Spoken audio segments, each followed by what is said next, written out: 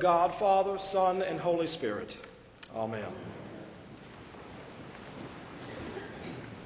We live in a world of spiritual seeking, even those that we might consider to be the most secular of individuals will turn to spirituality in order to find the answers to their deepest questions or a remedy for their deepest hurts. Lauren and I have some friends who have been dating for a number of years, and like many in my generation, they don't get married, they just move in together. And they hit a rough patch in their relationship, and so they decided what they needed to do what is it going to take for us to move from here? Now, what you need to know about the man in the relationship is he is the envy of many men in Beaufort, South Carolina. When she was expecting an engagement ring, he went out and bought a new fishing boat. And it didn't go over well. But he's a good old boy.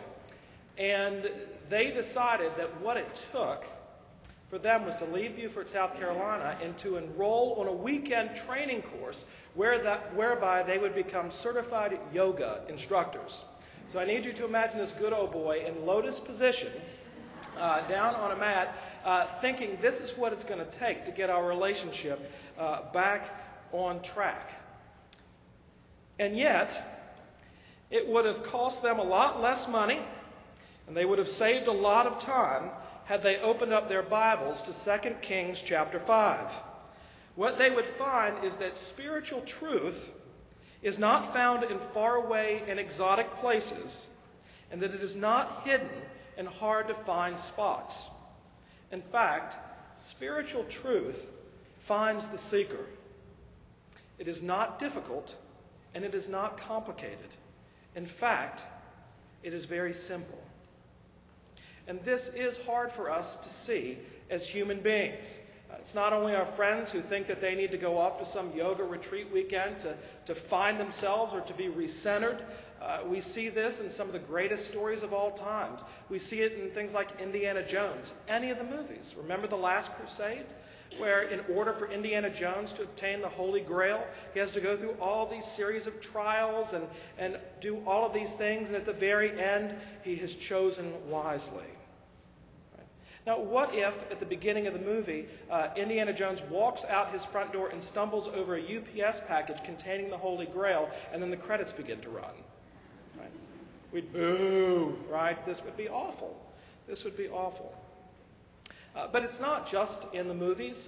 Several years ago, and it was on the New York Times bestseller list for weeks, was Elizabeth Gilbert's Eat, Pray, and Love, whereby she went on this journey after undergoing a terrible divorce and another broken relationship. She went to Italy to eat and to try to find herself. And then she went to India to pray and get in touch with her spiritual being. And then finally to Bali in Southeast Asia, where she would find love. And a lot of people connected with Gilbert's book. And that's my point. But let me tell you here and now that you don't have to travel to Italy, India, or Bali to find answers to life's questions. They are as accessible as can be. Naaman was one of those who sought far and wide for an answer to the problem that was troubling him. See, Naaman was a worldly man, a man of great valor. He is accomplished, successful, popular, loved, the kind of person all of us would like to be, except that he has leprosy. And in his mind, and in the minds of others, if not for his condition, he would be the perfect man. From our point of view, if not for his leprosy, Naaman is the kind of person that we would all like to be. And Naaman knew that he was somebody. And he hears that in another land there is one who can help him. So he and his entourage head to Israel with a letter of introduction from the king of Syria and around $100,000 in spending money if they need it. And Elisha the prophet tells the king of Israel to send Naaman to him. And so Naaman and his huge and glorious entourage of horses and chariots come rolling up to a meager dwelling place where Elisha lives. It is not impressive. And before Naaman can dwell too long on this disappointing residence where this great prophet is supposed to have lived, a messenger comes out and says to Naaman, "Go and wash in the Jordan 7 times, and your flesh shall be restored, and you shall be clean." Naaman is mad. Man, is he mad. I am important, and Elisha himself should have come out and given me this message. But even worse, this message that has been given, it's ridiculous. What? Is that all there is to it? If that's all there is to it, I could have stayed home. We have rivers in Syria, and they're a lot nicer than the River Jordan. But as they are pulling out of Elisha's driveway, his servant comes up to him and says, "My father, if the prophet had commanded you to do something great, would you not have done it?" In the world that we live in today, full of spiritual seekers, many are turning away from the gospel in rage because it's too simple. Well, what is the gospel? If you want a concise scriptural definition, you need to look no further than 2 Corinthians 5:21, which says, "For our sake God made him," Jesus, "who knew no sin, to become sin for us, so that in him we might become the righteousness of God." That is, Jesus Christ died on the cross for your sins. If you believe in him, God will forgive you and accept you out of grace. That's it. Full stop.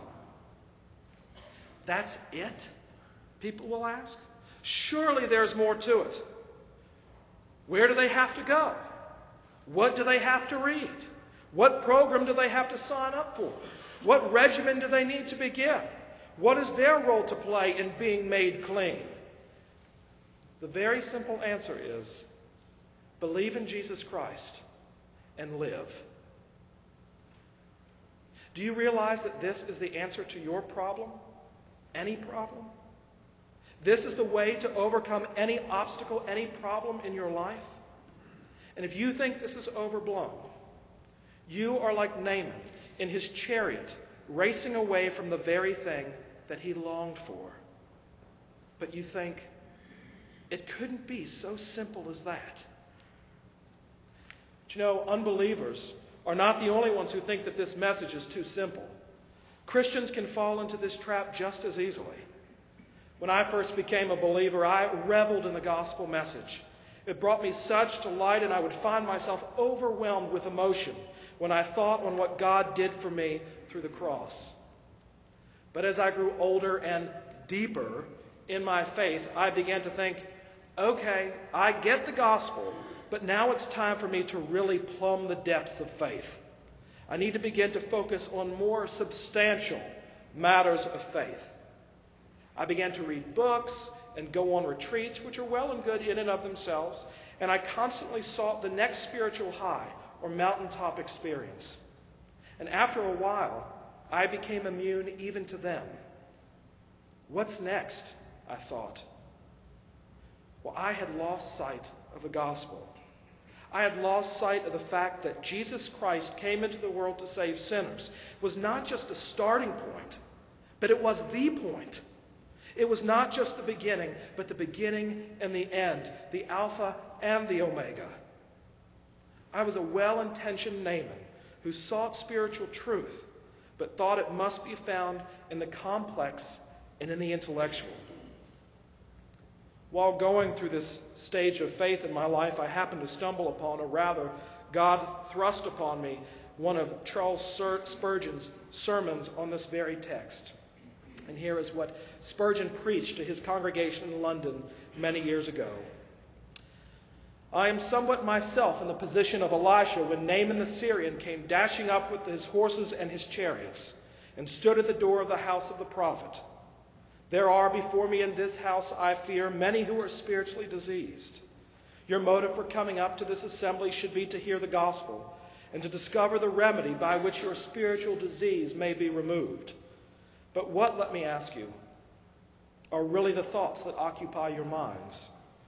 I can suppose that you are looking for different things from me. One perhaps imagines that something will be said odd and strange that shall provoke a smile. Another imagines that I shall labor to make some display of elocution and speak tender words softly, like flakes of feathered snow melting as they fall, and so draw forth the silent, graceful tear. When both of these are alike disappointed, you will probably say to yourselves, well, it is only the old story we used to hear when we were in Sunday school. It is just what we have listened to Sunday after Sunday till we turn away overstuffed with it. It is believe in Jesus Christ and live. There is nothing fresh or new to stimulate our intellect, nothing original to whet our curiosity. And when I read these words, it cut me to the quick, because I realized that in my life I was searching for spiritual ladders, even as a Christian, to get to heaven. Well, what I had lost track of was this precious gift and truth of the gospel, the only thing that had the power to transform me. And Naaman believed it, and it was reckoned to him as righteousness. Before you go to bed tonight, if you want, you can open up your Bibles and read verses 15 through 19 of 2 Kings chapter 5, and you will see a changed man in Naaman. Not just healed of his leprosy, but cleansed. A different man, a new man. He has been made clean by grace and now understands what he once thought was too simple was not only his salvation, but contained a message so deep that it is hard to comprehend. It ought to overwhelm you and me, God's great love for those in need of rescue. For God sees through the exterior of our lives and looks at our hearts and says, that is what I want. That is what I am going to make right. That is what I am going to save. You can keep your horses and chariots, your money, your title, your pride, your ego. I want you. Whether you are an unbeliever this morning who finds this message too simple and therefore turns to find an answer more stimulating, or you might be the Christian who has lost sight of the power of the life-changing message of the gospel, know this: there is a fountain filled with blood, drawn from Emmanuel's veins, and sinners plunge beneath that flood, lose all their guilty stains. Spiritual truth finds you. The gospel, simple, but with the power to save and make you clean. Amen.